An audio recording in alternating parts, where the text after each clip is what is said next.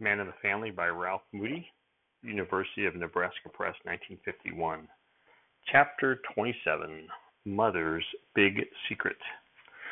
It is good, Lord, that we have voices to speak, ears to hear, a mind to understand, but we need one another. Without other people, male and female, we would not have these great conversations, the stories to tell, things to remember. Without women, we would not have mothers. Without mothers, we would not have fathers. And it is in your good plan that we would have families that grow together, laugh together, mature together, and have to make decisions together for how we grow up in this earth. So I give you thanks for that. Because of Jesus Christ our Lord, I rejoice. Amen. Everybody was glad to see me when I got home from Bachelor's Ranch. In the 3 months I'd been gone, Grace had changed from being a little girl to a woman, and she didn't like me to josh her about Ed Bemis. Elizabeth was walking, and Philip was nearly as strong as I. Muriel and Hal seemed to be inches taller, and Mother's cheeks were rosy and pink. During cherry and berry season, Grace and the children had done about as well as we did the year before, and with my check from Mr. Bachelet, we had nearly $300 in the bank. Philip and I got in the winter's hay alone that fall. By Thanksgiving, we had the woodshed stacked to the rafters with coal and ties sawed into stove length. In an early sleet storm, we picked apples on shares, and the garden was a fine one. So our cellar was loaded with all the canned fruit, apples, and vegetables we could use through the winter, and my rabbit hutch was crowded. At Christmas, Grace went up to the mountains with me for the tree. We only got one for ourselves. It was the nicest trip we ever had together. Grace could always remember things just the way I remembered them. It was a sharp, windy day, but we had so much fun talking that we didn't get cold at all. On New Year's Day, Carl Henry was in Littleton and dropped by our house. It was the first time we'd seen any of our old neighbors from the ranch since before Thanksgiving. Mother made him promise to stay for supper and then sent me to dress our 2 largest young roosters. I was glad to see Carl, too. For the past month, I'd been planning to go out to his place to talk to him about our cow, but I hadn't had a chance to do it. Ducklegs didn't look as if she were going to have a calf the next summer, and I thought she ought to go back to his place for another visit. He knew a lot more about Jersey cows than most cattlemen, and I was sure he could tell in a minute when he had a look at her. 2 or 3 times after I dressed the roosters, I went in to see if he would come to the barn with me. He was in the kitchen where Mother was getting supper ready, and they were so busy talking that I couldn't get a word in edgewise. It was the same way at the supper table. The minute I finished saying the blessing, they went right on talking about different friends that we hadn't seen for a long time. Then, as soon as we'd finished our pie, Mother said, "Now you children may all be excused. Philip, do you think you could take Hal to bed while the girls are clearing up the supper dishes? And Ralph, I know you'll be anxious to get at your evening chores. Mother's just going to be a lady tonight and visit with Carl." Carl hadn't unhitched his horses when he came, but had tied them to one of the cottonwood trees in front of our house. I was sure he'd have to be getting home to look after his own chores, so all the time I was milking, I kept worrying for fear he'd go before I could show him duck legs. 2 or 3 times I pushed my head in against her flank to see if I could feel any kick, but there wasn't a flicker. I took the bucket of milk into the house after I'd finished my chores. Mother and Carl were still talking in the parlor. I didn't want Carl to get away before he'd had a chance to look at duck legs, so I went and stood in the parlor doorway. Mother looked up, smiled, and motioned for me to sit down by her. Then she went on talking to Carl. "Whatever became of Mr. Loediker?" she asked. "Oh, the crazy Dutchman," Carl said. "Why, he disappeared right after you folks moved away. I hear he died." "Poor man," Mother said. "I always had a warm spot in my heart for that unfortunate man." "You've always had a warm spot in your heart for every unfortunate," Carl chuckled, "or you wouldn't have taken me in for a good supper tonight. But why do you call the crazy Dutchman unfortunate?" Mother sat for a moment, pinching her upper lip with her thumb and finger. Her voice was quiet when she said, "Carl, now that he's gone, I'm going to tell you something that I've never told anyone before. Edward Loediker was one of the most intelligent men I ever knew. He was generous, warm-hearted, and when he was himself, had a wonderful mind. But it was as delicately balanced as a watch, and the least bit of alcohol would unbalance it." I found myself listening as though Mother were reading a story from a strange book. The Dutchman had been our nearest neighbor for over 2 years, and I'd worked with him a little, but I'd never known much about him. He was good to me when he wasn't crazy, and Father wouldn't let me go near him when he was having one of his spells. Carl had been leaning back in the Morris chair when Mother started talking, but when I glanced that way, he had straightened up and was listening as closely as I.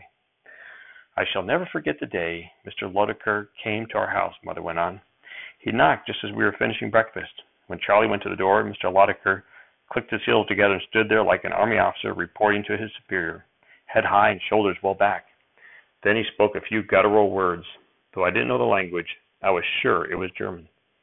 You know, Charlie's parents were deaf mutes, and he had the knack of making almost any foreigner understand him through sign language. But not Mr. Loediker. It only seemed to confuse him when Charlie used his hands, and he spoke more rapidly, but in an entirely different tongue. I'd had no German when I was in school, but quantities of Latin. Suddenly I recognized familiar Latin words. I went and stood beside Charlie, and in such halting Latin as I could muster, asked if we could be of any help. The man's whole appearance changed. He lost his military bearing, smiled, and spoke fluently in Latin. Of course, I could understand very little of it. He sensed the situation in a moment, spoke slowly, and chose familiar words. I had no trouble in understanding that he wanted to buy milk, butter, and eggs from us, and to know if there were any German-speaking people in the neighborhood. I understood more than that, Carl. I understood that he was terribly lonely, and that what he needed most of all was our friendship. You remember how, for all those months before they started rebuilding the Wellborn house, he lived alone in his little tent up there in the hill? Nearly every evening he'd come down to our house for his milk. It was seldom that he'd stop for more than 10 or 15 minutes, but as he became better acquainted, he'd sometimes spend as much as an hour with us. Mr. Loediker learned English rapidly, and we could soon carry on a conversation with very little difficulty. He told us of his early life in Germany, of his becoming one of the youngest officers in the German army, and of the girl who had jilted him almost on his wedding day. He had gone to South Africa, taken part in the Boer War, and had been clubbed on the head with a rifle butt. For months he had lain in a hospital between life and death, then went to South America, and eventually came to this country. Carl was leaning forward in the Morris chair with his chin resting in his hand. Ma'am, he said, are you sure he wasn't inventing a lot of that for your benefit? You know, the insane are often very clever in building air castles. No, Carl, Mother said. They weren't illusions. At first, Charlie and I both thought so, but we were mistaken. One evening, Mr. Loediker brought a shallow metal box to our house. He unlocked it with a little key that he wore around his neck and showed us its contents proudly. Carl, there was no possibility of questioning his story after seeing what that box held. There were university diplomas, crested letters from people of the German nobility, in which he was addressed as Du, military commissions, insignia, and medals. To me, it was evident that they were his only tie to the life he had once loved. Good heavens, Carl said. I'm more than surprised. I'm amazed. I'd have never guessed he was anything but a crackpot, and thought his military bearing was put on. Do you think it was that blow on the head that made him crazy? Possibly, Mother said, but I'm inclined to believe it was something more than that. However, I do know that he was only in balance when liquor or some other pressure upset him.